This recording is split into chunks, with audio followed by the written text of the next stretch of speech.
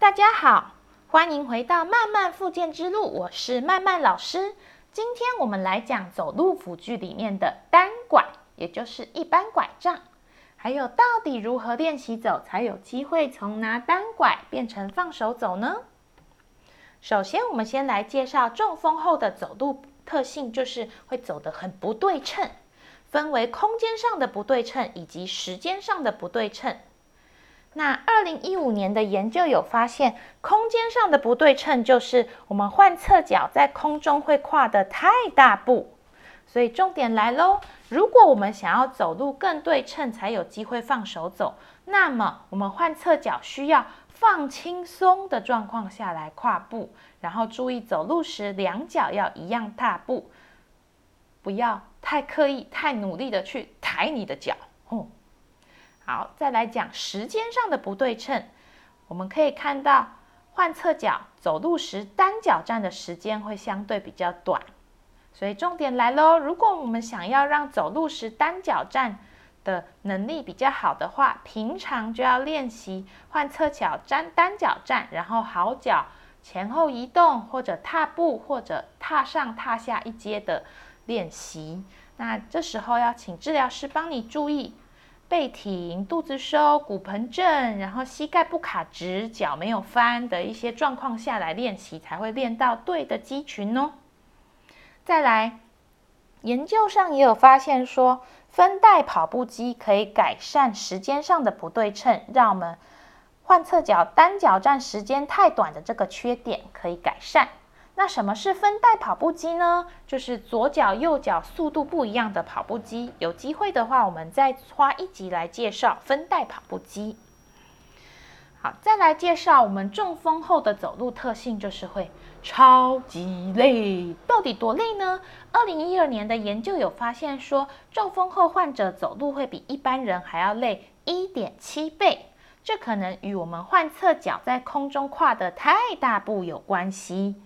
所以再次呼吁大家，轻轻的、放松的把脚往前跨，不要太刻意的抬，会不对称，而且会太累。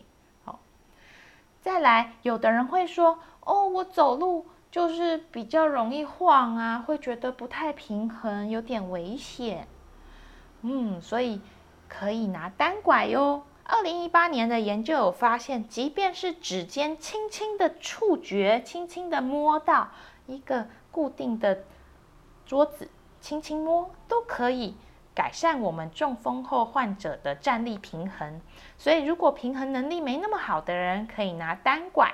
那2020年的研究也发现说，拿单拐走路的人可以增加1到12% 的走路对称性。所以我们建议大家中风后要拿单拐轻轻压，这样子走路。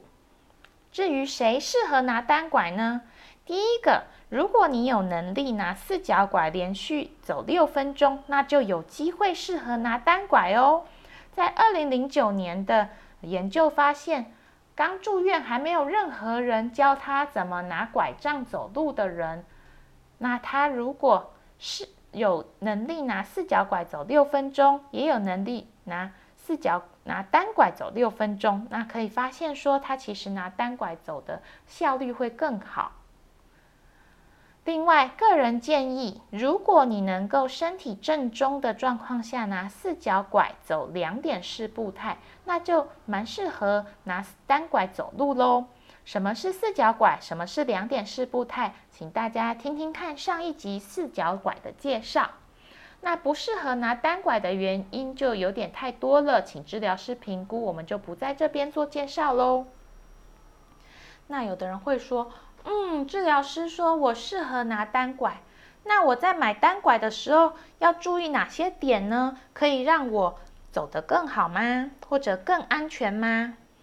有下列4点。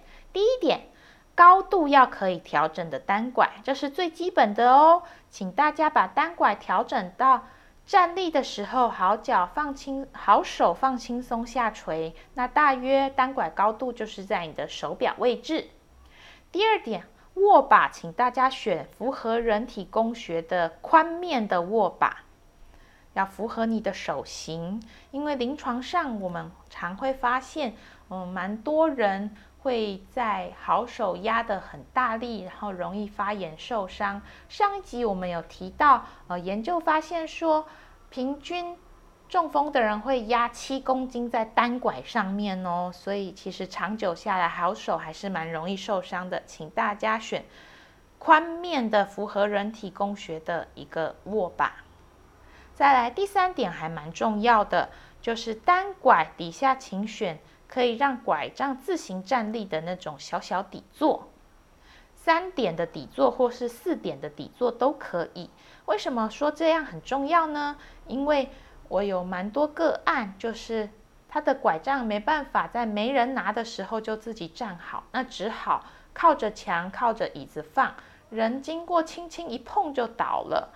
那他还需要蹲下来，从地板捡起这根拐杖，这个过程中发生了跌倒，发生危险，所以会请大家选，如果可以找单拐，有那种可以让他自行立着的底座，会更安全、更方便。